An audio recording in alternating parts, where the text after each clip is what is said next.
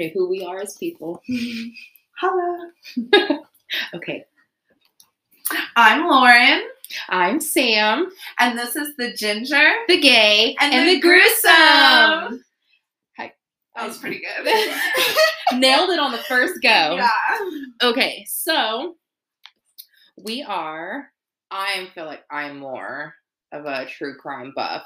Yes. But I also feel like I bring a lot of true crime to your life. Mm-hmm. Yes, you've definitely enriched my life with the true crime. With the murder and the mayhem. Yes, and I've grown to love it. So basically what we're going to do here is what tons of other podcasters have done. We're going to do a story a week. We're going to try for a story a week. Mm-hmm. And a little bit more of a deep dive into stuff that we might have already known about, may have not known about. For example, our first story, once I started researching it, I did remember a little bit more about it. But I didn't really know anything about it going into it. And then I just deep dove, and I feel like we're on Oprah's. Like, hi. I kind of like it. I'm about it. Mm-hmm. Okay, so anything you'd like to add?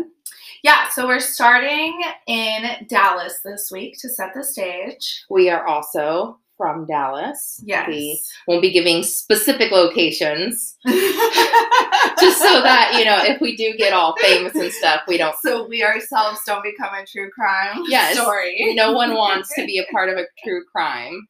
And I think that's. Yeah. Let's do it. Let's get learn. Going. So this week we are going to be deep diving into Richard Hernandez murder. He was allegedly murdered by Seth Winder. So they still don't know. We'll see. We'll get to there. Okay. So basically, this is a kind of a no-win story. Both parties. No happy ending here There's today. No folks. happy ending. So I'll jump right on in. I'm gonna start with Seth's story and then go into. Give us a little context. Yeah. So Richard Hernandez is the one who was murdered. I will get to him later. I want to kind of focus a little bit more on Richard, because I think what happens a lot of times in true crime and just in general, the focus is too much on the murderer when, somebody lost their life, and there's a lot of times not as much information, and, the victim needs to have we need to learn about them too. Yeah. So to start off, Seth Winder was born July 2nd, 1979, a product of, or he was a child of divorce, not a product. He was a child of divorce. His parents were Rodney Winder, and his mother is Nancy. I'm going to mess up all of the names. Just that's okay. Going forward, Rolbecki? Yeah.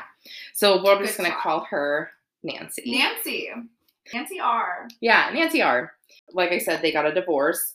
Seth at a very early age started showing mental illness tendencies. So his father, Rodney, worked construction. It is said that he drank extensively. Mm-hmm. So that's starting off good. Cheers. Cheers, as we both drink a glass of wine. His mother, Nancy, worked in the accounting department of the Colony, Texas, which is, fun factoid, that is where I'm from. And I didn't know that until I started researching this. Represent. Yeah, not in a great way, though. So he fished and golfed with his father. He was a very artistic kid. He wrote poetry. He was really into drawing castles and mountain scenery. He was a very shy, withdrawn, awkward, socially phobic child, but was incredibly intelligent. His IQ was tested at 130. as it happens sometimes. Super smart. Sometimes is not socially. Is that like genius level? Do we know? You know what? I did not look that up. I probably should have. I think genius level. Let's look it up right now. Live on the pod. Okay, we looked it up. Okay, we looked it up, and any score, okay, so most people fall within 85 to 114 range. Any score over 40 is considered a high IQ. A score over 60 is considered a genius IQ. But 132 or more, you're in the top 2%. So genius is 160, but only 2% of the world is is in like the 130s or higher. So he's in the top 2%, and most of us are like at 114 or low or 85 or whatever. I think mine is 116. Ooh, you got that high. Yeah, but I'm also dyslexic, so it works. It's counteractive. It's counteractive. Yeah. I don't know what I am, and I do not care to find out. Okay, so so he struggled socially. He would complete his homework and forget it in his locker, things like that. But he had like a generally good home life, it sounds like, right? Honestly, it wasn't awesome, but it wasn't awful. Okay. Fun factoid, where his parents lived, or at least his dad and stepmom later in life, I had friends that lived down that street. So, ooh. Yeah, real close to home. Yeah, getting it real close there. In fact, I think a friend still lives over there. But anyway, I digress. He was an outsider who was unfortunately picked on. Social anxiety. Yeah, they do get picked on quite a bit. But he did have friends in the ROTC who said that he was very sensitive and a very thoughtful person. So, okay. Mm-hmm. Around 8 years old is when they started noticing things were a bit off. He started insisting on sleeping with a baseball bat in bed because he believed that the devil was trying to break into his bedroom at night. Oh. Mm-hmm. And his parents said that they wrote this basically off as overactive imagination. He's a smart kid. And this is at 8 years old. This is at 8 years old. Okay.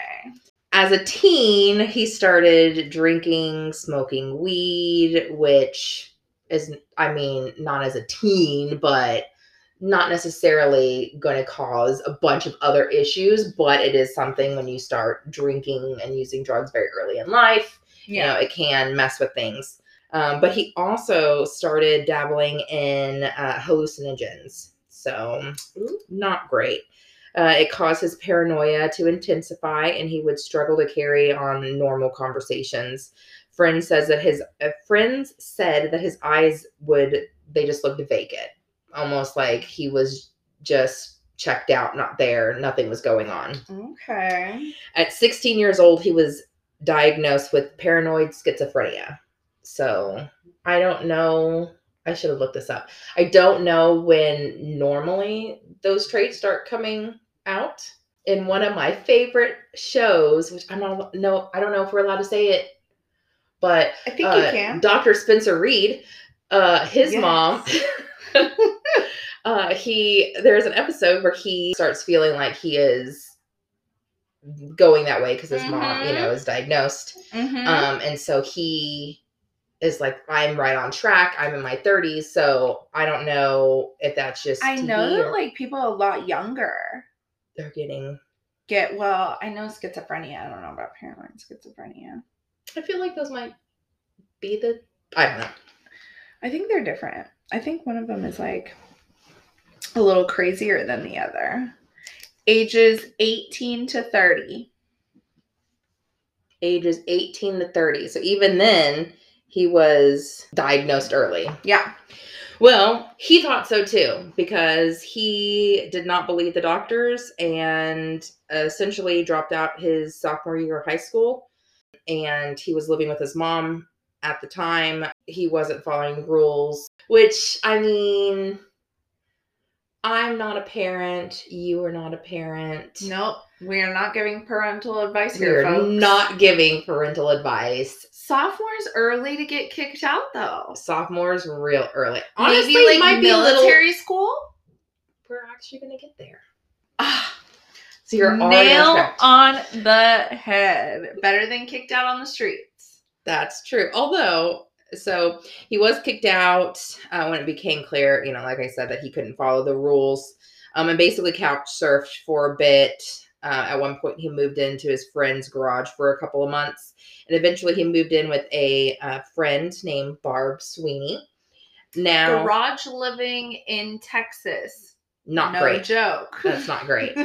Regardless if it is winter, really there's 2 weeks a year where that it would be like okay. Good deal. Yeah. Yeah. All the rest is like you're getting sweat out in the sauna or you're going to freeze to death. It's not even sweat out. It is heat stroke. Yeah. Just awful. Yeah. It's awful getting into a car with the AC on half the time. Yeah.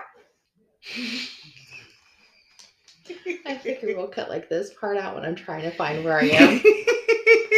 Yeah. That'll be easy. Yeah. Okay. Barb Sweeney. So, Barb Sweeney was a retired... Who's Barb in relation? It just as a friend. A friend. He is a friend. Or she's good friend, a friend. Barb. Good friend Barb. Everyone needs a good friend Barb. She was a retired Postal Service employee. So I'm assuming she was a little bit older. But I was going to say young Postal Service employee. They get you real young. Yeah, recruiting straight out of high school these days. Yes. She was quoted as saying he was very confused. He was very paranoid. He thought everybody was following him. She also said that he was just a harmless kid who was confused and, finding his way. She basically doted on him, tried to make life as easy as possible for him. So, like I said, he was harmless, the kind of guy who would avoid confrontation. He was the kind of person who would relocate a spider instead of hurting it. He had a close-knit group of friends, including Barb's partner's daughter. So, friends. The close-knit group of friends, we are not this close. They were a little closer than others, is what she said. She is quoted to have said, they viewed sexuality as fluid. I knew they were all, how do I put this, into each other. Girls and girls, girls and guys, guys and guys. Dun, dun, dun. So at this age, she is saying, like, everybody in that group was like, sexuality is fluid. Barb eventually retired. I don't know what she was doing in that time. Postal Service. No, I think she was retired before. Ooh. Or maybe not. I don't know. Barb's on the hustle. But she moved to New Mexico, which is hot, but drier than Dallas. I was about to say worse than Texas. Shout out to my peeps in New Mexico. I mean, it is... We have a very good friend. I call her Florida because she is from Florida. Good friend Florida. Good friend Florida. I went to Florida 2 years ago. Yeah. And the humidity I thought was bad in Dallas. Mm-hmm. It is nothing compared. I lucked out when I went. Oh, it was awful. We also went in August. Stories. We went in August too. They were like, it's going to be crazy. And I was like, it's not that bad. And they were like, I don't know what it is, but it's usually worse than this. So I haven't experienced it. Well, I'm glad that you're coming with us to stories. Colorado because I need perfect weather whenever we go. Snow and snow and snow. Yes. But yeah, I could not. It didn't matter how much water I drank. It did not matter. It did not stay in your body. It did not stay in my body. I mean, I know New Mexico is different from Arizona, but when we went to the Grand Canyon, as long as you stood in shade, it didn't matter how hot it was great. It felt amazing out there. So, I mean, I get it. West Coast. Doesn't matter what happens in Dallas, shade or not. It's just darker, hot. Dark or hot? She does nothing. Okay. Nothing. Back to the story. So at 19, Seth was hired on at Walmart. He was hired to unload semis and eventually was promoted to cashier. Also, I shopped at this Walmart. This was my neighborhood Walmart. So there is a good chance that I have seen him, ran into him, something. So. Oh my God. That's crazy. Mm-hmm. It gets even crazier. So yeah, he was promoted up to cashier. He worked there for over 4 years. It was the longest job he had had. And his dad said he was doing really well. He ended up buying a car. He moved into an apartment with his girlfriend. His dad is quoted to say that he was living like a normal human. Okay. So real supportive dad. Yeah. But unfortunately, it didn't last long. His girlfriend broke up with him because he lacked motivation and just wasn't living up to the partner side. True potential. It's true potential. Being all high IQ and stuff, working up. Yeah. Working at Walmart. Not saying that there's anything wrong with Walmart. I have friends who work at Walmart. One of my best friend's father works at Walmart. I love shopping at Walmart, especially after a bottle of wine. But bottle of wine. As someone with a very high Q, you might think that they would be doing something different with their life, especially because he was so into the arts and things like that. He was apparently good living at good school. Decent home life. Man, the dad, you could be more supportive. You could be, Mr. Especially when he finds out the potential for him to be gay. So, in case anybody was wondering, if you've gotten this far into this podcast, I'm Ginger. She's a Ginger who is married to a man. I am a gay. I have a wife. So we are very pro gingers and gays. Super pro ginger. Yeah. They do have souls. Yeah. Don't talk shit. So his dad, so he said that, his girlfriend broke up with him. He ended up quitting his job, cashed out his 401k, and basically left Dallas. He went to New Mexico to live with Barb. Again. Good friend Barb. Good friend Barb. From what it sounds like, he had friends everywhere, like in his group, but Barb was a stable person in his life that he could count on. Okay. And she really, I guess, understood what he was going through and really tried to help him as much as possible. But, I mean, in the end, you can only help so much.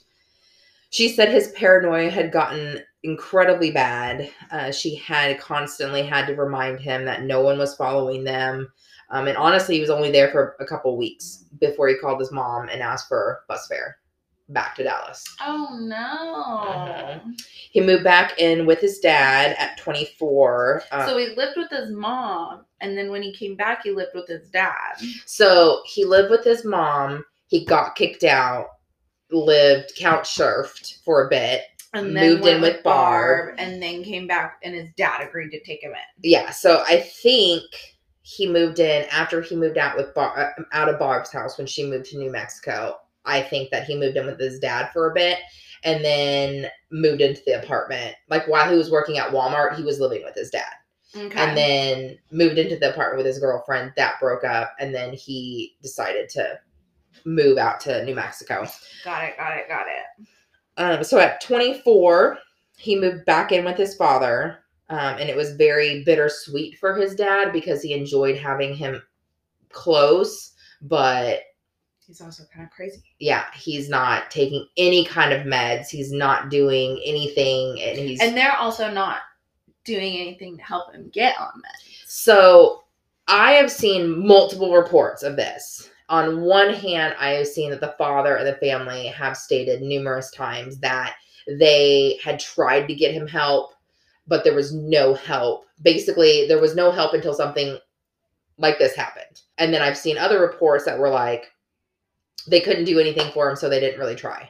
So I'm choosing to believe that they were trying. And they just had like insufficient resources. I mean, there's... And we are talking about like the mid-90s. No, right? we are talking about 2008.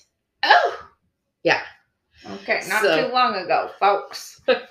So, and I mean, mental health, while it has come some big steps, it's still not to the point where, you can't just commit someone and people are also not very open about it. Yeah. And it just, it causes issues. Coming from two people who are on our own journeys. We are on our own journey. I am 100% for therapy. I think it's great. Holla!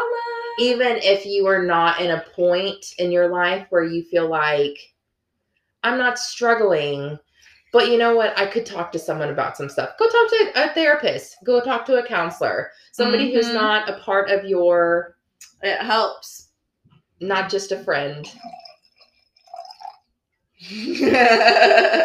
Thanks. And a little help.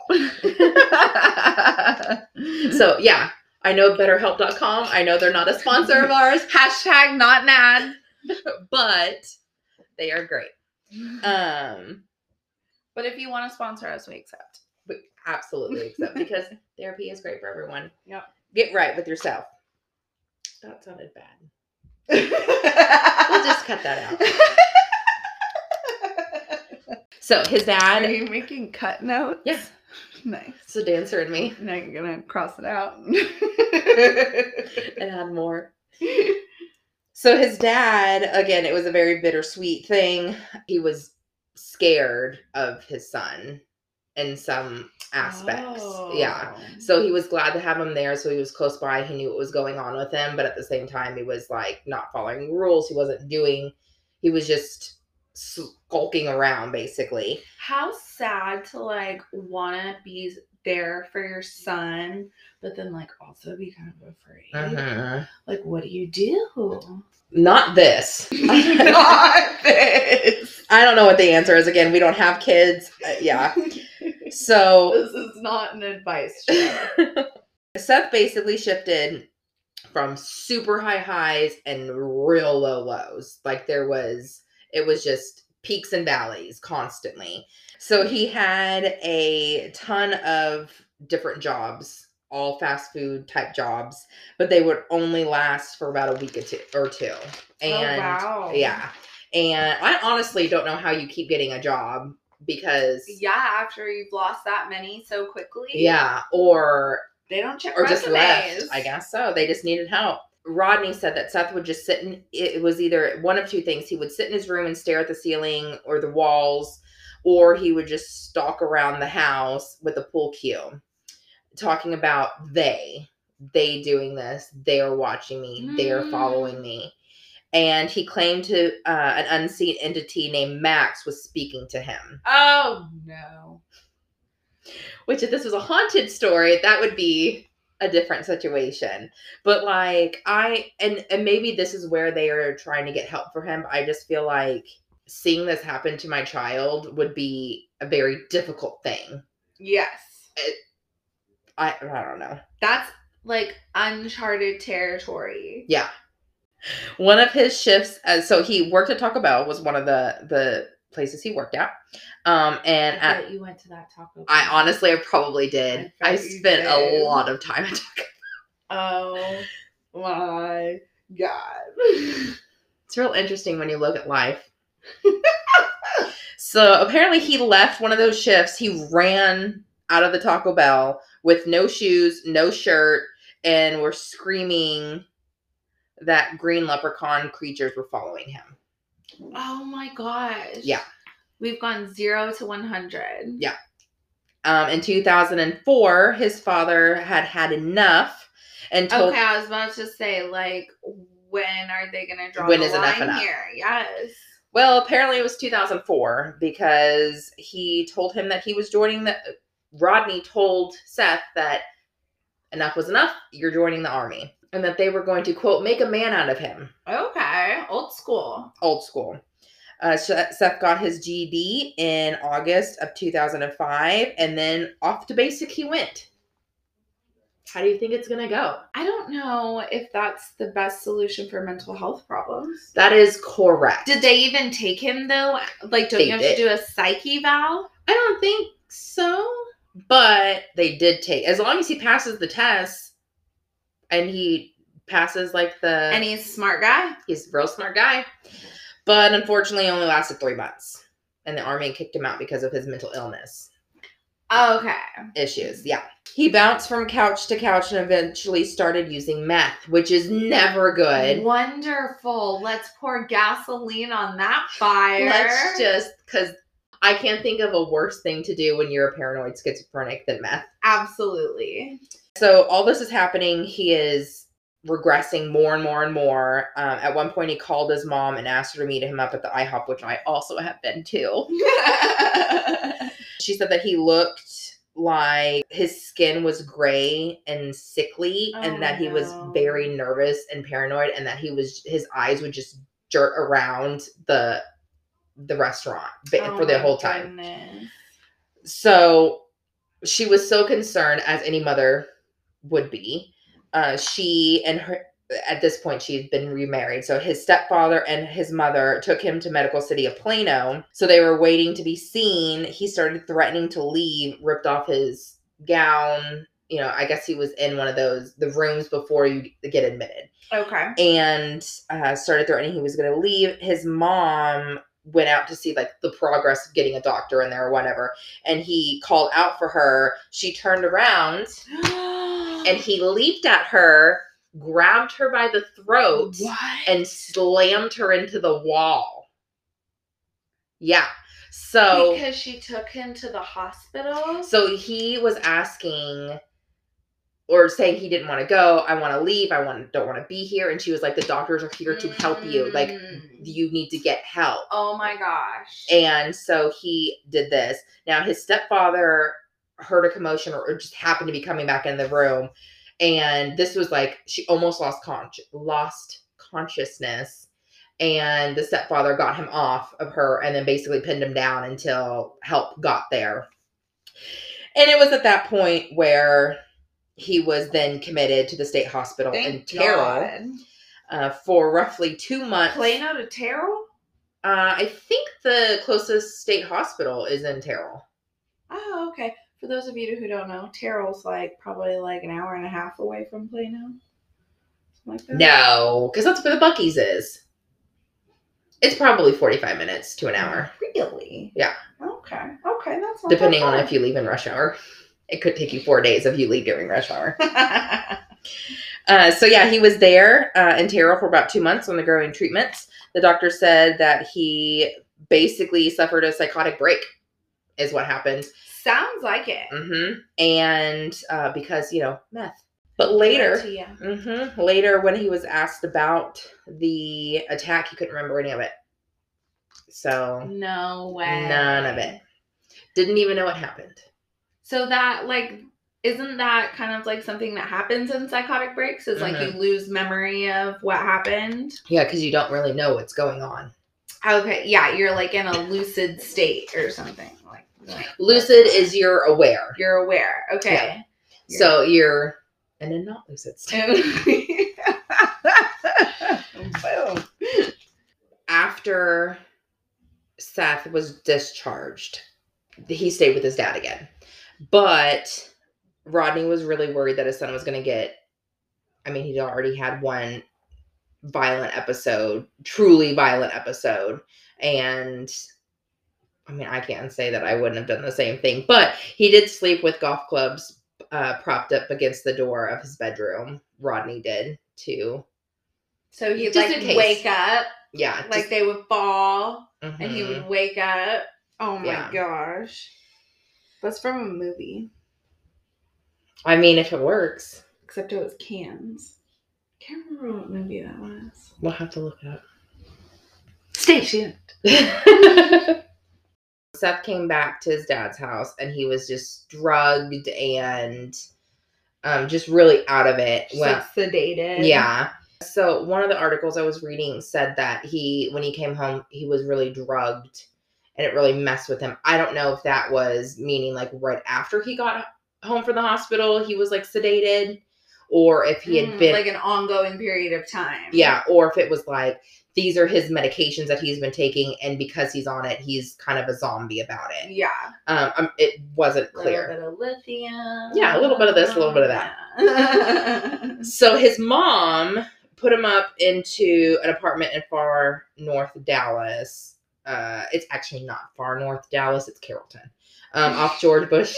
For those of you who don't know, I feel like Denton, McKinney, Salina, that's far north. Little Dallas Metroplex. Yeah. That's far north Metroplex. Yeah. Yeah. So, far north Dallas, off George Bush Turnpike. Also, fun factoid, I lived at one of these apartments. Oh my gosh. Yeah. Not at the same time, though. So, okay. It already happened. So at this point, it's a miracle you weren't murdered by this guy. Honestly, every day of my life is a miracle. I wake up every day hoping not to get murdered. So she wanted to help him get back on his feet, but as before, he couldn't get a job, or he could get a job, but he couldn't keep a job. And so when she stopped paying rent, he couldn't pay it, so he got evicted. So now, fast forward, he's 27 and he's homeless. Oh my goodness. Yeah. So he started camping near his dad's house in the colony. Oh no. Yeah. Camping. Yeah.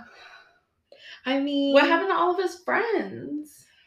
So, I mean, at a certain point, you've overstayed your welcome. Okay. So we've just been too unstable for too long. At this point, it's like, get your shit together. So I guess when he left his father's house, I don't know how exactly it was left, but Seth was under the impression that he was no longer allowed inside the house. So he would come to Rodney's house and basically knock on the door, ring doorbell, asking for food, to use the phone, to store his growing collection of found or stolen debris, canoe paddles, cellulite dishes. My God. Satellite dishes, furniture, DVD players, and he would just store all these things in his dad's garage. Okay. He should just start like a pawn shop at this point. Yeah. Remember, he stored all this stuff in his father's garage. Okay. Noted. Mm-hmm. So his father would watch him leave, walk 100 yards away, walk beneath huge transmission lines, past wooded privacy fences and swing sets and barking dogs to a campsite within a wooded area on the Army Corps of Engineer property. He said that every time he saw him, he was dirtier and skinnier. He spent a lot of time walking, just walking. It's so sad. That's what his father said. It's so sad. Aww. I don't know why I'm taking this in such like a shitty way. I know you're offended by the dad. I am offended by the dad. I feel like there's something that like can be done that's not being done. Yeah. Like you're just gonna watch your son walk like to his homeless campsite. Yeah. When he has like mental health issues. I just feel like there's something that can be done that's not being done. Well, and if you think about it, he's homeless. So what are the chances that he's continuing to stay on his meds? Yeah, like, so absolutely not. And it's just setting him up for failure. Yeah. Now, with that being said, he does do a really, really horrible thing. So yes, we're just setting the stage here. Yes. You know? I'm not saying that I'm not saying one way or another. It's a sad story either way. Both parties, you know. There's a lot wrong here. Yeah. I feel really awful for Richard Hernandez's family and friends, and I could not even imagine. And I know the anger is still there. Like, it is just because this person has been going through this, mental health issues doesn't negate the fact that you've lost your friend, you've lost your cousin, you've lost your son. Yeah. So, but you like to think that maybe there is a way that this could have been prevented. You'd like to think that. And I feel like in a lot of situations, but some situations, not so much though. Yes. He was starting to be known around town as the walking man. I don't remember this. I remember the duck lady who would ride around town with her duck and her bicycle. I know her. Okay. But I don't remember a walking man.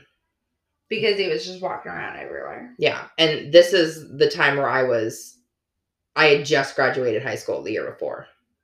Okay. So like it wasn't like in the vicinity. Yeah. Okay, so like I said, he was known for walking around town down Hebron Parkway, and he gained a reputation with the police as a troublemaker. Among other things, he was picked up for stealing a laptop in March 2008. Now, this is March 2008. September 2008 is when shit goes down. Okay. He spent 5 months in jail. So March, April, May, June, July, August. So right after he got out of jail. Yes. After he got out, he did go back to his campsite. There's no place like home. And when he got locked up, I imagine it was not in a mental health facility, so things just got worse and worse and worse. Rodney, his father, found chopped links of rotting snake strewn across his garden. He discovered a glass jar filled with petrified carcass hidden in the shrubs. Wait, petrified carcass? Yeah, like petrifying carcass. I'm assuming it's like mummified carcass. Ugh. Yeah. Either way, it's not great. It's not a great thing. Yeah, it's not like the huge. Yeah. Here are some flowers. Here are some chocolates. Here is a petrifying carcass, And why are all these things in his garden? Not just his garden, his lawn as well. Seth coated his father's lawn with coal dust and hung snake skins from the fence. He thought he was putting a spell on the house. I was going to say, that sounds like some ritual shit right there. That is what his dad said, end quote. Now, okay. This is a good spell or a bad spell? I don't know, but I doubt it's good. Doesn't sound good. No. So that is the end of Seth's part. Seth's knowledge. Now, we move on to Richard. Now, for some reason, every newspaper that I found, every article that I read really was into the fact that he was gay. It was an out and gay man this, a gay man that. It is said that they were lovers, boyfriends, they were together, one-time boyfriends. It's everywhere. Now, Richard Hernandez's best friend is Rudy, and I'm going to butcher the last name. I even looked this up, and I had two friends tell me how to pronounce this, and I'm gonna mess it up. Rudy Areza? Areza, okay. Ariaza? Okay. That sounds better. No. Okay. So he will be Rudy going forward. He stated that he does not at all believe that they were in a romantic relationship in any way, shape, or form. They had been best friends for 22 years. If he was in a romantic relationship with this guy, Rudy would have known. Really? It would be like if you were dating someone and I just didn't know about it. And then the media is just like, they were lovers. And Rudy is quoted a couple of times saying that he believes that this is a hate crime. And that basically it is the media stating like, no, there's no hate crime. No, they were both gay, so it's fine. So does Rudy know Seth? Okay. So No. he's not like, oh yeah, they were friends, but they weren't lovers. Yeah, no. Like he doesn't know him. He's like, Now, Okay. weird coincidence. They both work at Walmart, but different Walmarts. Okay.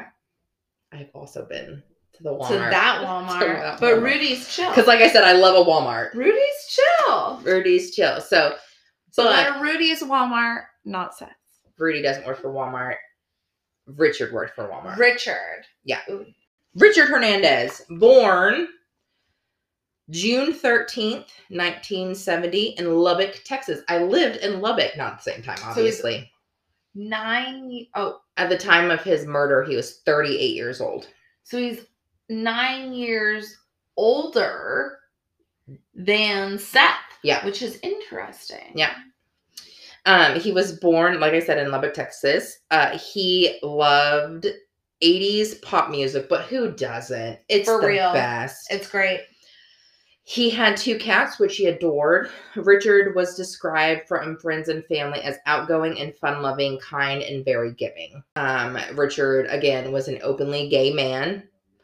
He worked at Walmart for 10 years and was very popular among his coworkers. It really sounded like in everything I read, he was just a fun person to be around and everybody enjoyed his company. Mm. And it's real sad because those are always the lights that get good ones. Mm-hmm. Yeah. Okay, so some of this is going to be, you know what? Everybody has stuff in their life. Not everybody is perfect. I am starting us off with that. Okay. Disclaimer. So, Richard Hernandez, he did work at the Walmart off Marsh Lane for over a decade. He was the UBC clerk. So basically he was in charge of all the pricing in the store. His coworkers said he rarely missed a day of work and he never took vacations. His paychecks paid the bills, but that was basically it. He was always living paycheck to paycheck. Whenever him and coworkers or friends would go out, most of the time they would spot for drinks or things like that. They also said that he was a fun person. He was very private about his personal life.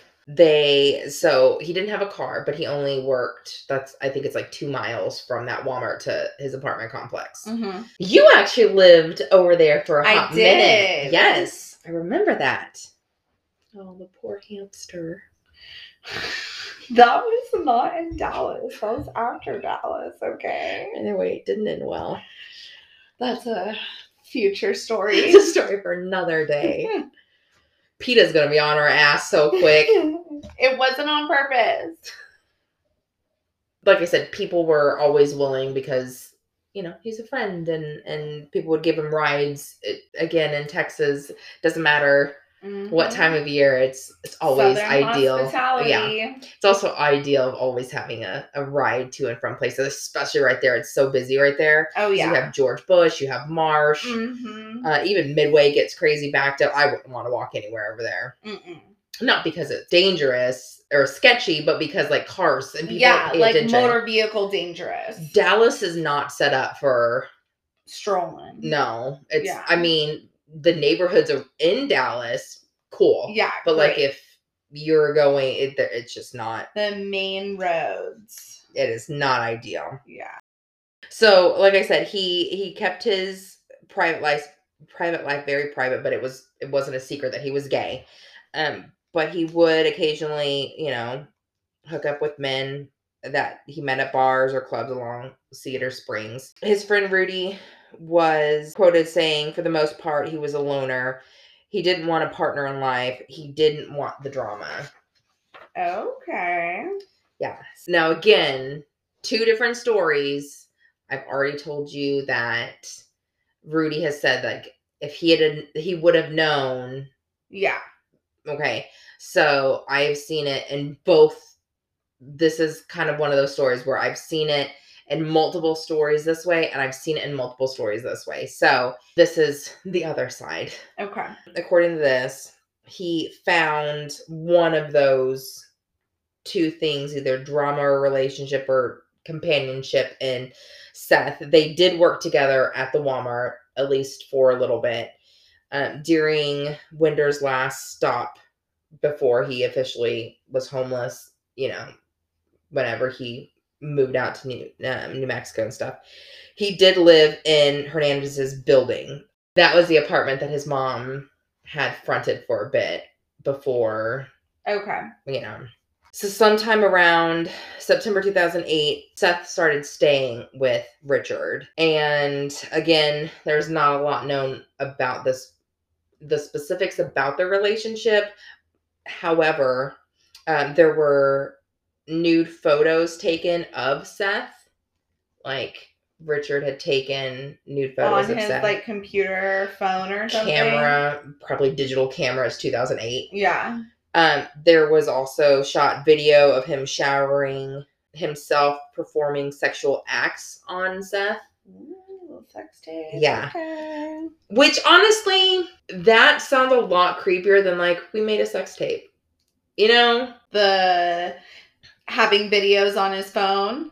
Of him performing sexual acts. Yeah. I don't know. It just sounds creepier. Like he didn't know about it or something. Yeah, but it from everything that I've seen, he absolutely knew about it. Like, it was not, and no one, like, argues that point. Seth was 100% in it to win it. Rudy said if Richard was taking pictures of Seth in the nude, they could have been friends with benefits. That's all that was said about that. It wasn't, however, just Seth. Apparently, Richard had often brought guys back to the apartment and filmed them. And then later, Seth's attorney, Derek, it could be Adam, it could be Adam A. There's an extra E at the end of that, would argue that Hernandez was paying Seth for sexual favors. And Richard's a little freaky. Yeah. Or maybe they were just secret lovers, or maybe they were just friends or with benefits. You know, we've all been there. I mean, maybe not here, but like definitely not here. I've not been here. So Rudy did say he didn't know whether or not Richard was HIV positive, but he did know that Seth was HIV positive. But that also, I mean, he was doing a bunch of different drugs. Yeah. So who's to say where he got it from? But he was, you know, also saying he was most certainly desperate for money and basically shelter from it's summer. And for those of y'all who do not know Dallas or Texas, summer is not over in August for us. Summer doesn't end until mid to late October. Mm-hmm. And even then, there's a lot of times where it's still in the 90s into November. And it does not get cooler at night.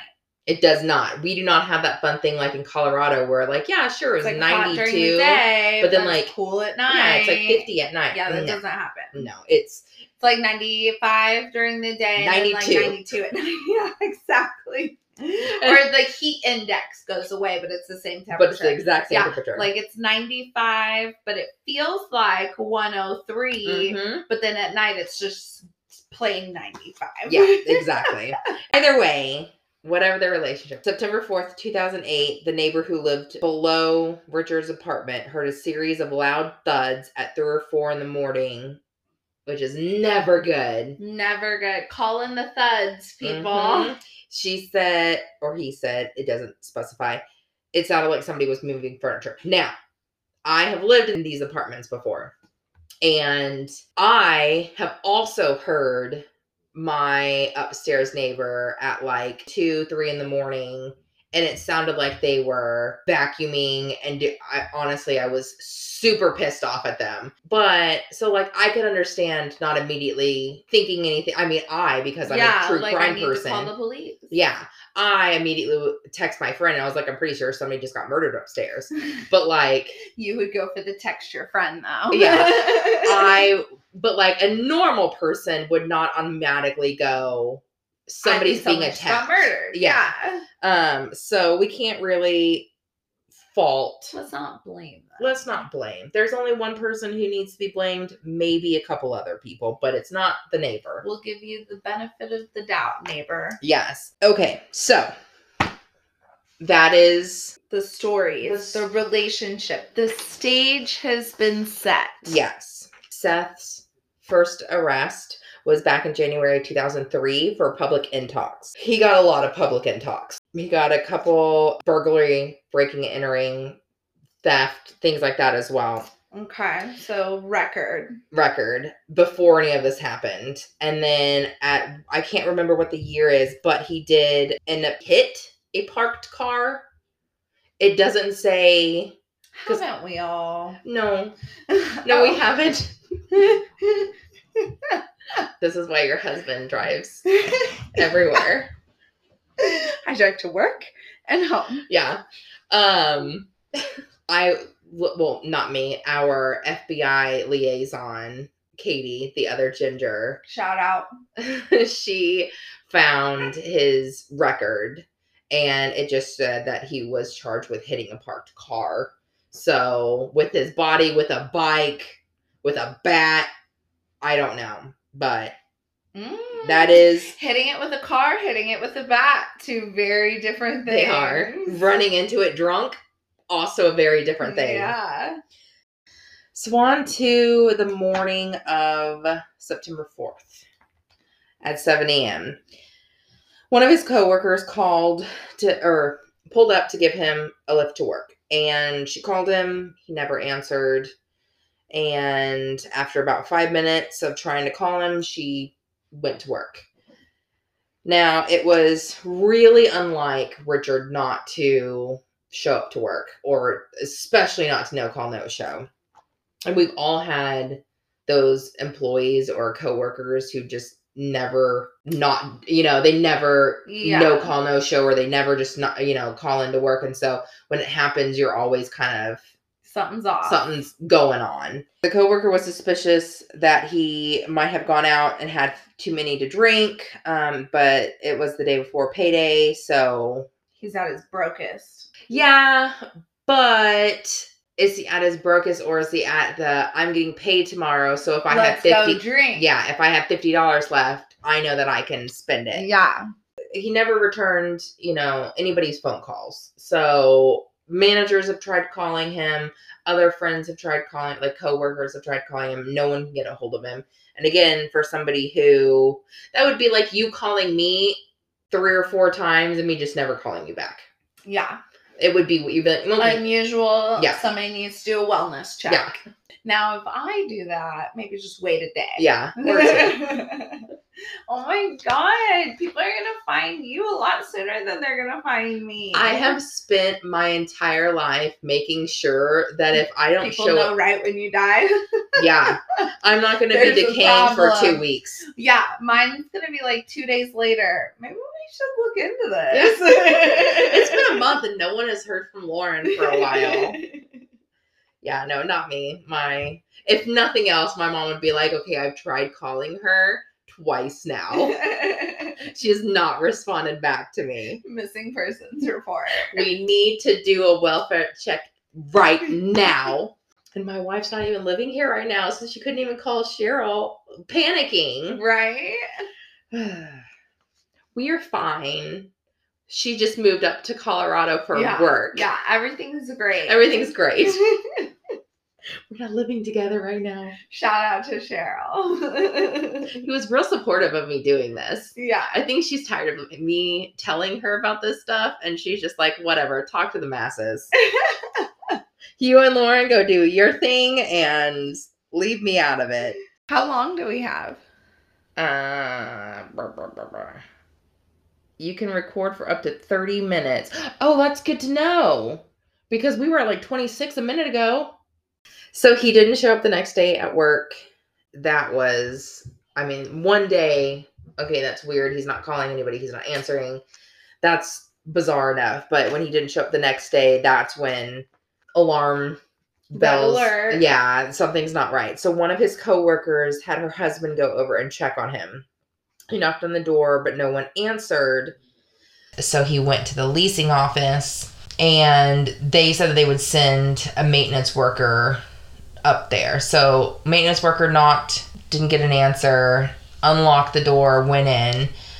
He said he didn't turn on any lights, but said that he did see a stain on the ground that looked like it could have been Georgia red clay, but that no one was home, and so he left. It's Didn't turn on the lights, which is... Where are we located? We are by our old apartments. The ones George Bush and Midway. And we got Georgia Red Clay over here.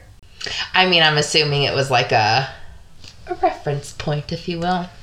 But yeah. But you weren't like, what's the Georgia Red Clay doing all over the floor? Yeah, didn't turn on the lights. And you're the maintenance man. Aren't you concerned about the resale of this apartment once this person moves out? Like, this is your job, man. No, just leave it. That's another problem. That's future. That's a future maintenance man problem. Right? Okay, not our problem right now. I'm going to keep doing me. He was probably like, I don't want to deal with this not me today. Yeah, so and the fact that he didn't turn on the light, he was just like, oh, that's a stain. I'm out, skis. And who doesn't turn on the light when they're walking into someone else's apartment? Yeah. That's weird. I don't.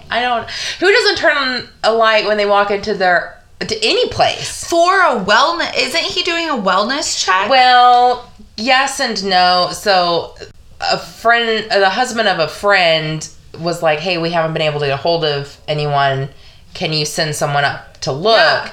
So I'd be like, let's flip on these lights. Let's see what's going on. Yes. Like, yeah. I need to get a read on the situation. And he's like, I'm just going to leave the lights off. And there's dirt. If you don't see a problem. According to him, there's a pile of dirt in the living room. If I don't see a problem, there isn't a problem. Yeah. So... maintenance man's an idiot.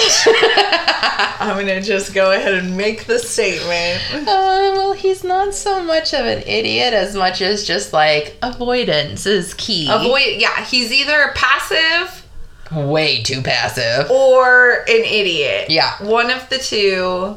So the coworkers at this point, when he was like, well, no one's home, everything's fine, coworkers still felt like something was wrong, so they called on a welfare check from the police department.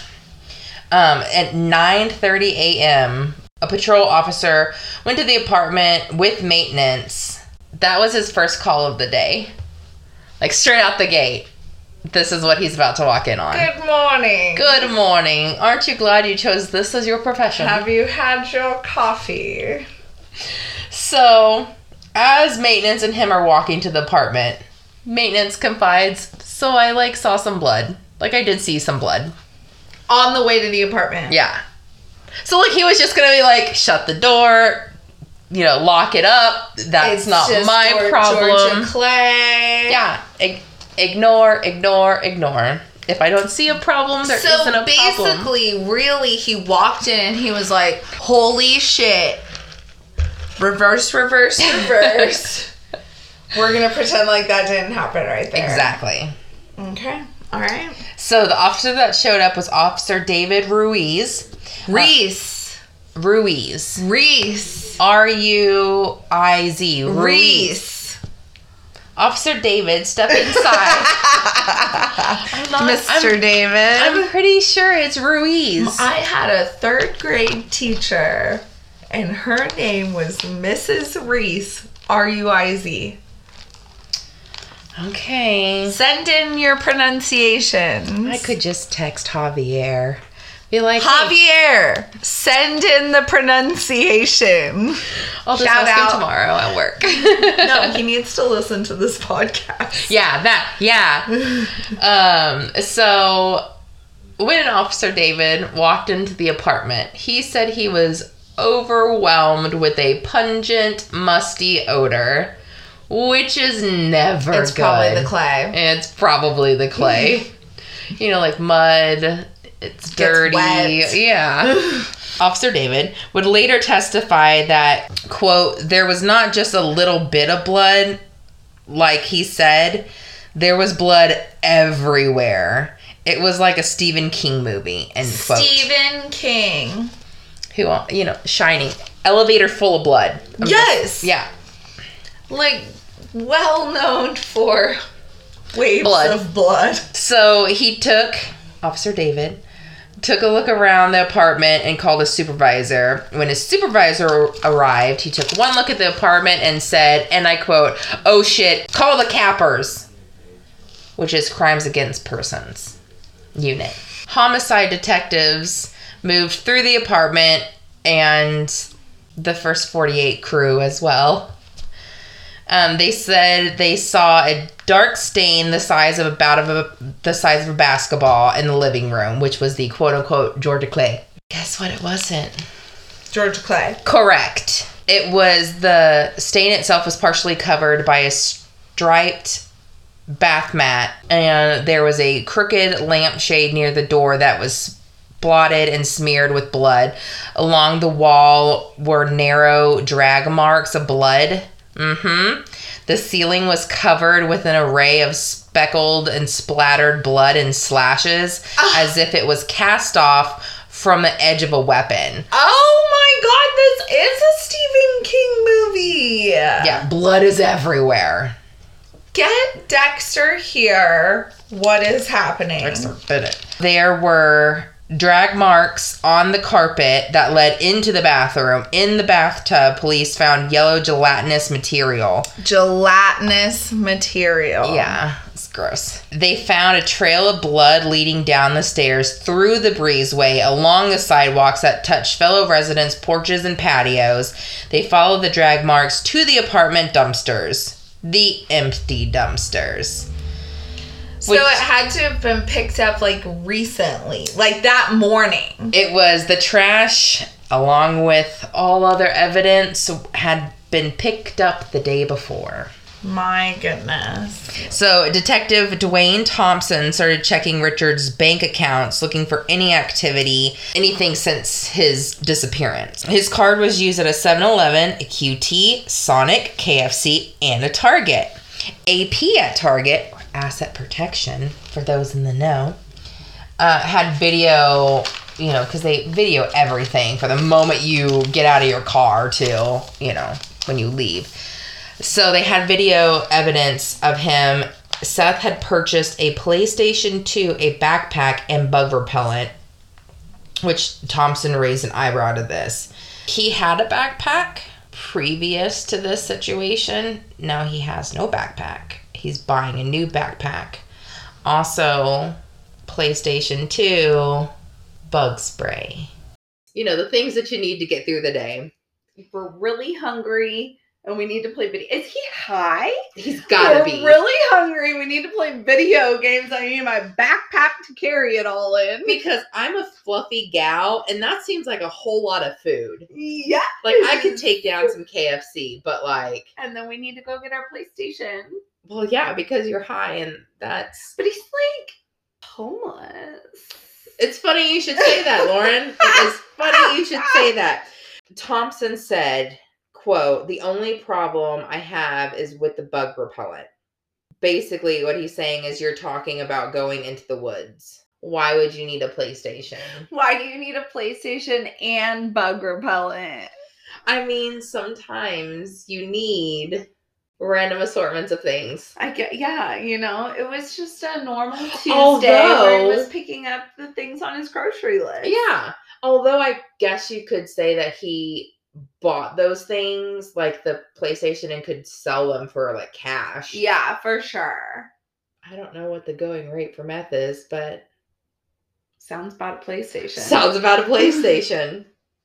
If you know, please send us an email. Let us know what the going rate is. Rudy had talked about knowing that Seth had HIV, that he was HIV positive. But when the detective showed him and another friend a picture of Seth, they didn't recognize him. So I'm wondering if he just knew about him as opposed to actually knowing him. It's maybe they're friends with benefits. I feel like if he knew him, he'd be able to at least infer something. Yeah. Maybe they did get a little friendly once or twice, or something like that. And I can only imagine that, if he had met him, it would have been with him. So seeing body language and exactly things like that. So they did show the picture to the property manager, and she knew exactly who he was. That was Seth Winder. He moved out in 2007. He was evicted, so he did not move out in good standing. She and somebody else, another witness, saw Winder the day that, the day that that Richard disappeared, and he was asking about renting an apartment. I don't know if he had a job at the moment, but from what it sounds like, he did not have a home or did not have a job. This guy disappeared and where he was living, and now he's there asking about an apartment. It just doesn't seem... This dude goes back to an apartment where he got evicted to ask for an apartment, and he has a 130 IQ.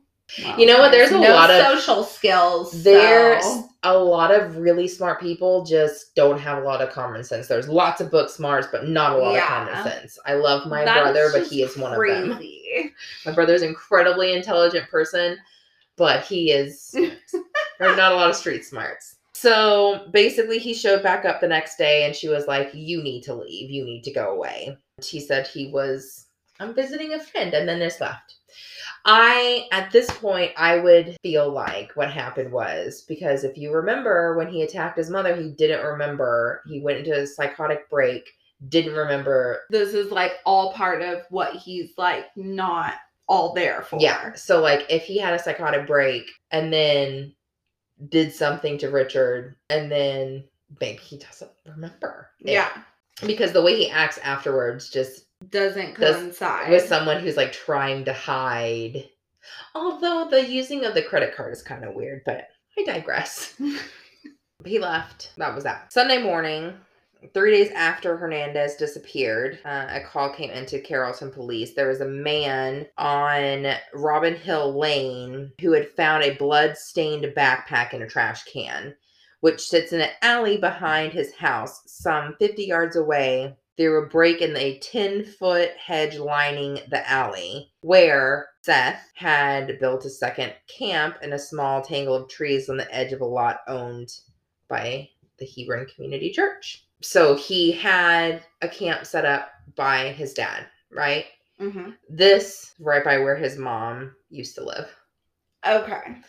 So the Dallas police and U.S. Marshals, they started watching the camp to see if he was coming back. So they start going through the bag of the contents, and they find empty beer cans, money grabbed from his mom, and then they got in touch with his mom, and then she got in touch with the father. He said that his son had been there that Friday to leave some stuff in his garage, one of which was a samurai sword.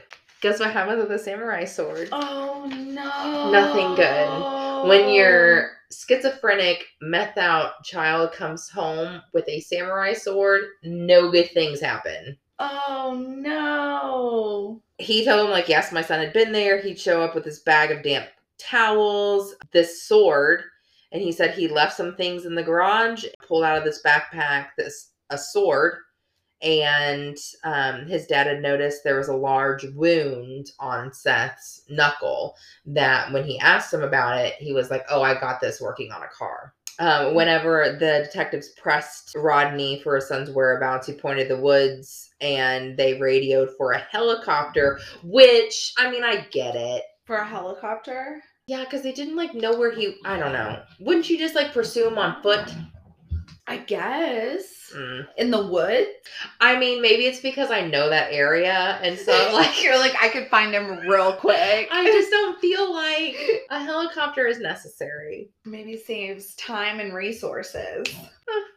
I mean, how much is a helicopter for y'all's? That's true. Taxpayer money right there, baby. So they radio for the helicopter, moved into the thick... Get the horses. Get the hounds. Get the hounds. So they located the campsite. The tent was... It basically looked like somebody tore through the campsite. The tent was shredded.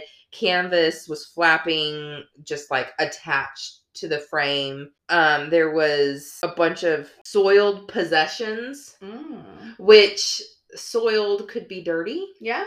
Let's go with that. I'm going to go with that. He didn't pee all over his stuff. Or shit all over it. A box spring with a filthy sleeping bag on top of it. A blue thermos. A broken sword. Never good. A mahjong. Yeah. You said that with a lot of... It sounds right. Okay. I know what it is. I just can't say it. A pair of bloody pink... I know the people who are listening to this are like, she is a fucking idiot. It's okay. Ugh. You get the gist. Yeah. A mahjong board, a pair of bloody pink shorts, a blood-splattered window treatment, a PlayStation 2, and bug repellent. Oh, no. Burn the blood-covered stuff. And And like, why is a window treatment covered in blood? We have questions. We have to save this window treatment. So Amateur hour. yeah, but also I'm glad that they we don't want murderers. Yeah, we don't want him to get away with it. We don't want him to Yeah. get away with it, but at the same time, be smarter. The lesson today is if you're going to be a murderer, be smarter about it. So But don't. don't do it. From a brown paper bag, they pulled a receipt with the name Richard Hernandez printed on it. Oh, no. And from a nearby limb, 2 vulture skulls and a feather swayed on a string. Flesh still flaking from the bone. Like the vulture ate the guy? No, it's like the vulture is dead and it's been Like he strung it up or something? yeah, and so Oh. like like flesh and weird feathers. ritual stuff again. Okay. So detectives went back to Seth's father's house that they'd missed some things, the trash bag filled with the towels, other piles of his belongings. And then they found something even more helpful. A canvas bag containing a camera and a video recorder. They turned on the camera to show Rodney a picture of his son nude on a Scooby-Doo blanket in Richard Hernandez's apartment. His dad, that's him, and then turned away. Now, I say this, let me find my notes, because when I say that I have a little bit of for his dad, okay, so his dad is quoted to saying, "To my knowledge, Seth wasn't that way. I'm pretty sure he was probably prostituting himself just because he was homeless. If he's gay, I don't know. I'm sure that he was probably just trying to survive, being homeless like he was. Plus, he's mentally ill." Oh my gosh. So, Well, suggestive. yeah. And I'm gonna give him the benefit of the doubt that he wasn't saying he could have been doing sexual gay things because he was mentally ill, but that he was saying he was doing anything for money. Promiscuous. Yeah. More so on the promiscuity side rather than the he's gay side. But if we rewind, his group of friends back when he was living with Barb was very sexually fluid. So there is a chance that maybe he wasn't gay. Maybe he was just pansexual or very fluid. Yeah. So because he had a girlfriend, but obviously he was involved with men too. Yeah. So, and yes, could it be because he was in a hard place and needed yeah, could be that. But if he was doing it before he needed to, who's to say? And it's not about the sex portion, it's about the context portion, the gender portion. It's about the context portion. So basically they caught him by using the credit cards. They ended up finding a Louisville patrol officer been dispatched to a motel because a man matching Seth's description was walking along Hebron Parkway. So the super target off of 35 would be the one next to Vista Ridge. So yeah. Across the highway. Yeah, so that's off of Hebron, right next to 35. So he was saying that he was, there was a man, matching a description down there. He saw them, circled back around, sirens, all that stuff. And Seth didn't resist at all. He was just like, okay, let's go. I mean, free food and a bed. Yeah, it was hot. He was in a sweat-stained army t-shirt. He was beaded on his tan, expressionless face, is what the officer said. At Dallas headquarters, they start going through a bunch of asking him questions. Where is Richard? They start showing him photos of him. If anybody has seen this episode, apparently during it, they show the entire interrogation of this. He's basically acting like he has no idea what they're talking about, and we'll get a little bit more into the court part of it. But what they believe happened is that Seth took a sword, dismembered Richard, an attack of some kind happened. He dismembered him in the bathtub and then drug him, tossed him, and then left. And unfortunately, or fortunately, depending on what side you're on, they had multiple delays on his trial because of his mental status. He had a breakdown. Was he trying to claim insanity? So yes, they had gotten so far that his defense had said that he is so unstable, he can't even participate in his building of his own defense. They did do, all the psych evals that they're supposed to do. Originally, he did come back as he was incompetent to stand trial. So they sent him off to a state hospital. Okay, so how it works. This is a English common law that justice demands the defendant be able to understand the charges that are being charged against him. If he can't, an attorney usually petitions the court for a competency hearing. If he is found incompetent, he's shipped off to a psychiatric facility for treatment until he is fit for trial. Only when he can successfully complete a 50-question test demonstrating a grasp of basic legal terms and an ability to assist his attorney can his prosecution legally proceed. So he has to be able to understand, that a crime was committed and that's what he's being charged with, and that here are 50 questions. Can you answer them correctly? Yeah. And understand what's going on. Because if you can't even help.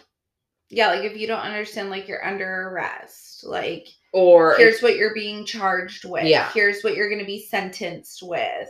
Do you understand guilty, innocent, blah, blah, blah. Yeah.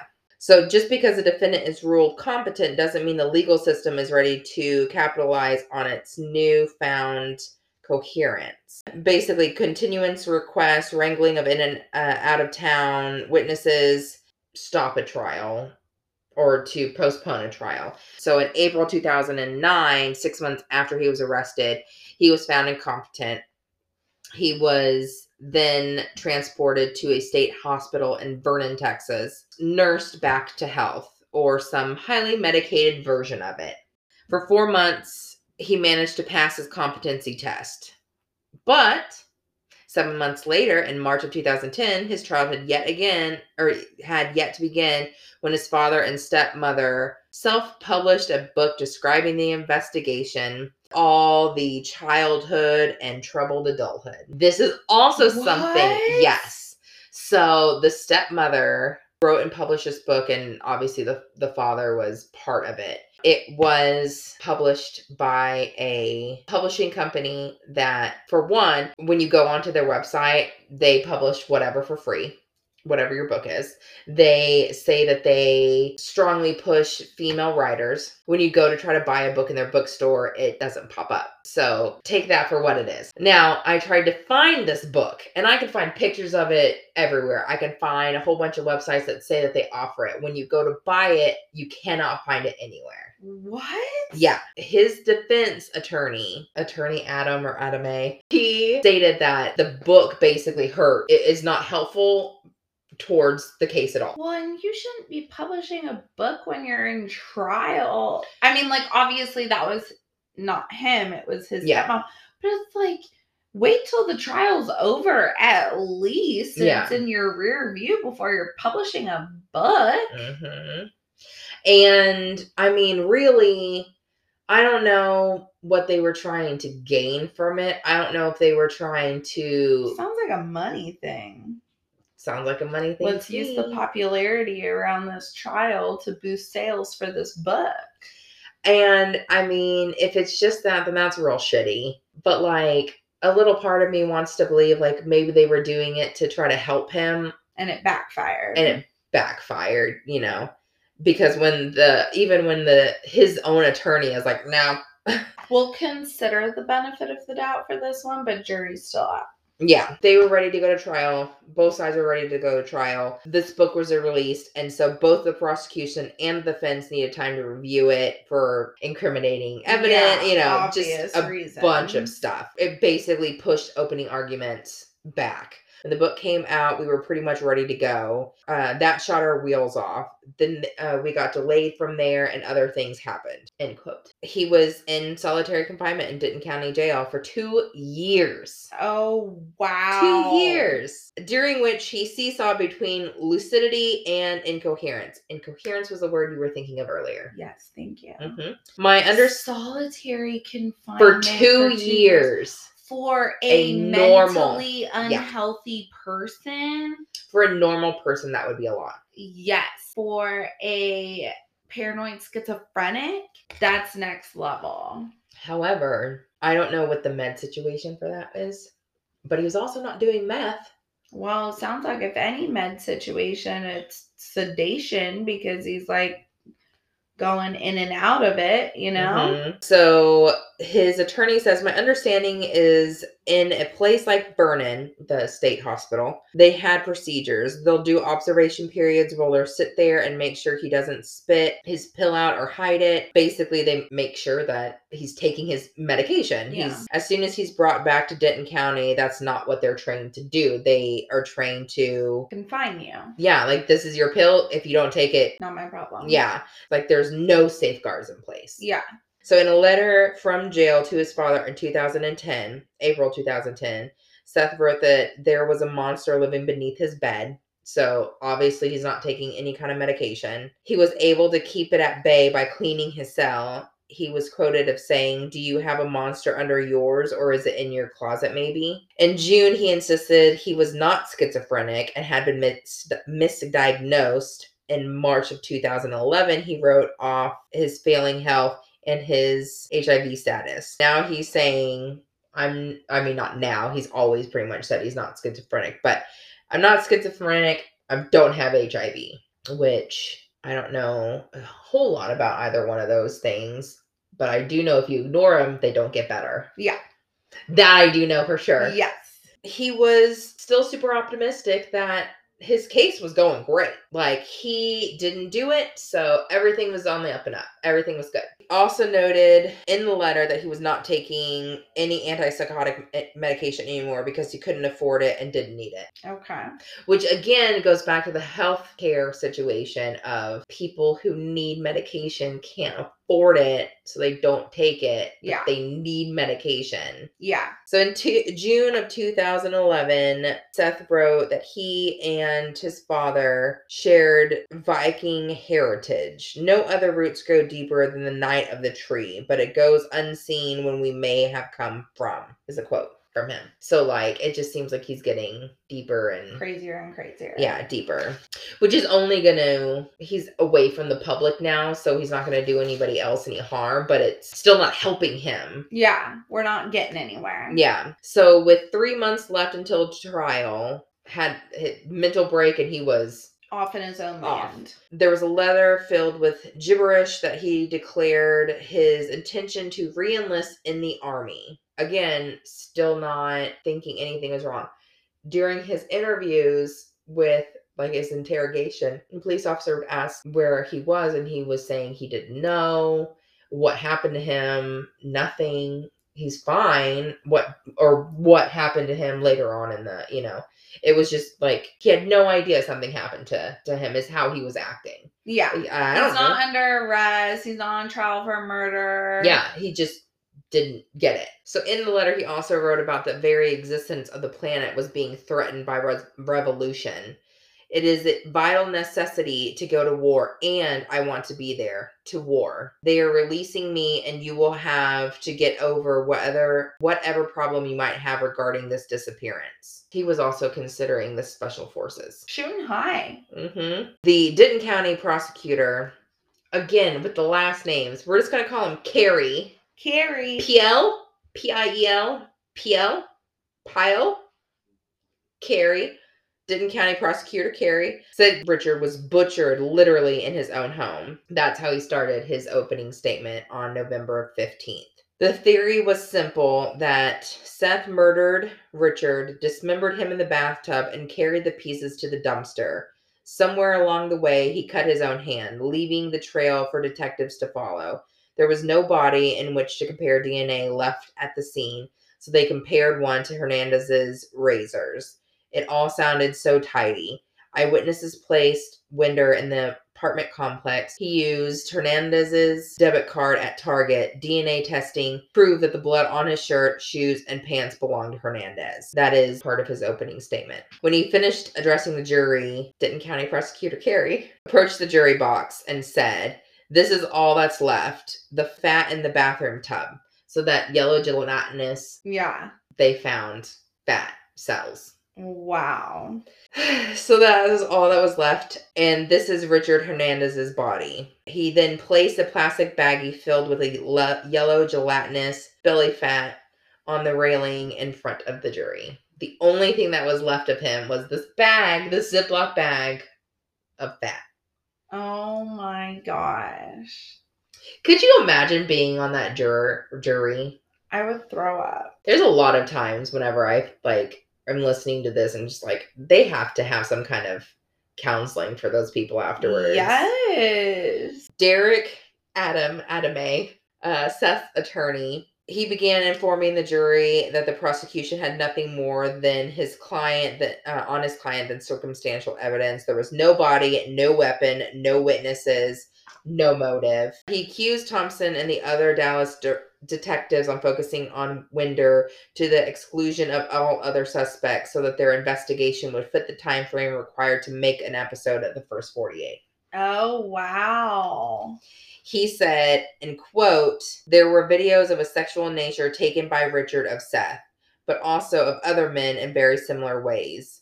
The police had that. I got it from their investigation. As far as I can tell, no effort was made to identify these men. However, in my opinion, yes, there may have been other men on that film, but how many of those men were living with him, stopped showing up to the apartment after he disappeared, started using his credit card, were covered in his blood? Yeah. I mean... So was he, not convicted? So he also says, how does an adult man disappear? By Seth, a homeless man with no money, no friends. So during the first day in trial, he was led into the courtroom. Seth never failed to smile sheepishly at his mother, who was sat in the first row. On day 2, though, something changed. His attorneys noticed he was less attentive. The officers in the Denton County jail noticed as well. So he walked in the courtroom that afternoon. He did not make any kind of look or notion towards his mother. He took a seat. He stuffed his hands in his pocket. Basically, that's how he spent the rest of the day. He was bent over a legal pad, his face inches from the paper, and the pen moving steadily. But as the prosecution's witness testified, Seth stopped writing. He put his pen down and sat bolt upright in his chair, the palms of his hand resting on his thighs. He fixed his gaze straight ahead, and his eyes were emptied of anything that indicated cognition or sight. He remained catatonic for the rest of the day. This time, even the judge and the jury could see that inside of him, something had given way. So this is now day 3 of the trial. And before the trial is resumed, Seth's attorney approached Judge Bruce McFarland. Seth hadn't been led into the courtroom yet. The attorney's partner, Tricia Perry, was in the holding room with him. His attorney was talking to the judge. He had his partner sitting in the room with him. And then he went to the bailiff and was like, can you periodically go check to make sure everything's okay? Because obviously the way he'd been acting was not awesome. And if you're already, people are already thinking that you gonna snap, maybe just have someone in the room all the time who is a trained professional. Like in jail? But it was in a holding room. Oh, okay. So just go sit with him. Yeah.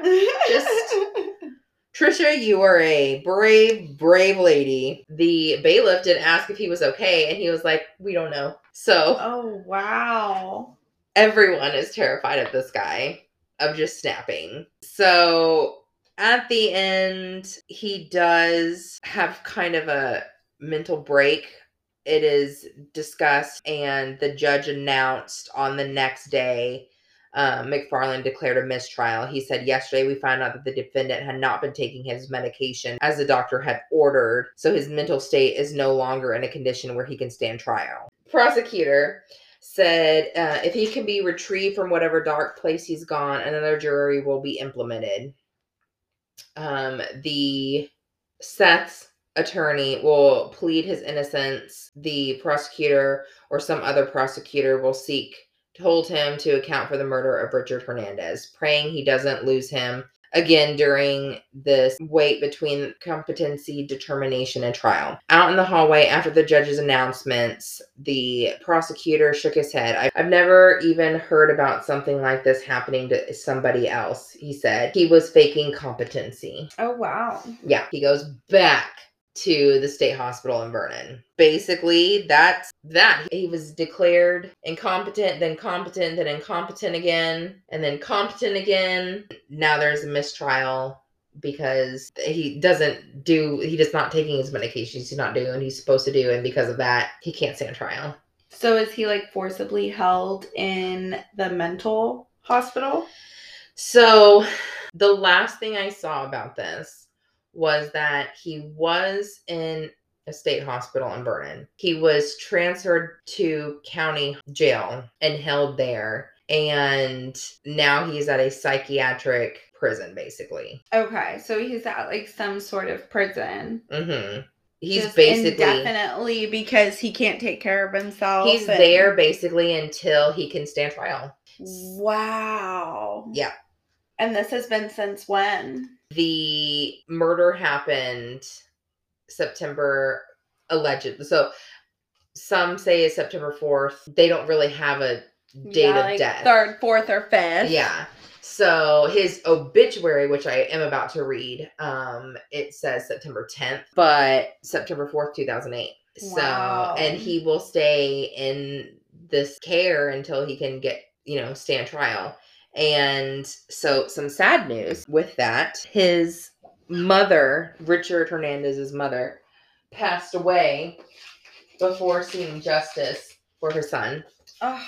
Yeah. So the last two things that I will read is a letter that Rudy wrote. And it says, a few weeks ago, Rudy, who was a close friend of Dallas murder victim Richard Hernandez, has voiced his frustration over continued delays in the prosecution of Hernandez's accused killer, Seth Winder. Today, Rudy sends along word that Hernandez's mother has passed away. It reads, well, I'm writing this letter to reach out to you and inform you that it's a terrible thing when your son's passing is still at a point where no justice has been made for going on 2 years. And in your own life, Richard's mom, you are struggling with pain, sadness, emptiness, and health problems that don't make it any easier to live with, until one day you die, only to never really understand or find the justice you wanted for your son, yourself, friends or family, and having so much on your plate. Mary Garcia Hernandez passed away Monday, August 23rd, 2010, from health issues she was dealing with. I can only pray to God and thank him for not making her suffer anymore. Now, in my heart, I know that although she was suffering from the loss of her eldest son and her health, that God will bring them together in the heavens above. I pray that her family will one day come to see the light from all this tragedy that has happened within the 2-year time span, and that we hold together and send a prayer out to them and for all their grief. Sincerely, Rudy. Wow. And Richard Hernandez's obituary. Richard Lee Hernandez of Dallas was born June 13th, 1970 in Lubbock, Texas. He was the first child of Mary Sue Hernandez. He graduated from Friendship High School in 1988 and soon moved to Dallas. He worked at Walmart for 7 years. He loved 1980s pop music and had a grand collection. He also was very fond of his 2 cats. Oh my God, what happened to his cats? Oh my God, they weren't in the apartment. They weren't in the apartment. Oh no, not the cats too. I didn't find anything out about the cats. Oh my gosh. Okay, jury's still out on the cat. Richard was outgoing, fun-loving, and is greatly missed by his family and friends. Richard's untimely death was in September 2008 at the age of 38 years, 2 months, and 27 days. His grandmother, Consuelo Hernandez, preceded him in death April 4th, 2003. Those left to cherish his memory were his mother, Mary Sue Hernandez, before she passed away 8/28/2010. His grandfather, Juan Hernandez, his sister, Rachel, and her husband, Jesse Enrique. No, that's not right. Enriquez? Sure. 2 brothers, Renee and John Garcia. 3 aunts, Nita Vasquez, Isabel, and her husband, Henry Pena. Janie and her husband, Pete Moreno. Several nieces, nephews, great-nieces, and nephews, along with cousins and his best friend, Rudy Areza. Aww. Isn't that so sad? And I'm so sorry that I butchered all of these names. That's okay. So that's the story of the very, very sad death of Richard Hernandez. Lose. No justice. No justice. No conclusion. No closure. And even when justice is made, it's not, yeah. And then Seth's over here just like in a loop. And in 2020, Karen Dilbeck, the fancy book writer herself, Seth's stepmother, she had a stroke and died on Saturday, October 24th, 2020. She was dealing with kidney failure as well. If you read her obituary, which I'm not going to read on here, the comments, she had a real interesting group of friends. They probably encouraged her to write the book. If anybody also has any story requests, we can take some story requests. So we've actually had a couple friends give us some ideas. Our friend Stacy, she sent me one that we're definitely going to do a ton of information that I found on that story. So our goal is not to just do Texas stuff. We're going to be expanding out, but we thought our first one should be something close to home. Letting you know about our place of origin here. Mm-hmm. Hopefully people like this. Yeah. I didn't ramble too much. Yeah, it's wonderful. If you like it, if you want to hear other stories, we'd love to cover it. Just to drop it out there, our email, triplgpodcast@hotmail.com. Please, like I said, if you guys have any information, please send it our way. We'd love to do a little update if anybody gets their hands on that book or the first 48. Check us out on Instagram, The Ginger, The Gay, and The Gruesome. What do you do with the podcast? Like it, add it, subscribe, share it with your friends, tell everybody about it. We're super excited to do this for you guys. Really, it's for us, though. Yeah, it's really for us, and you guys get to tag along with us. But we're also grateful for your presence. So, to give us a little wrap up, do you have anything else to add? I don't have anything else to add. Are we going to start this week your Lauren's tea? Yeah, got a little tea for you guys here. So, we're coming into the holiday season. 'Tis the season. So, give you guys a little bit of your crime status update here. It's juicy.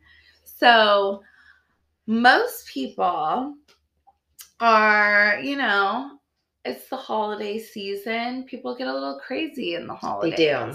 People get a little crazy. So it's very stressful. It's very stressful. There's a lot of pressure. And so a lot of people think that a lot of crime rate goes up and you have to be on your defense, right? Mm-hmm. You should always be on your defense, people, especially you ladies out there. Stay safe.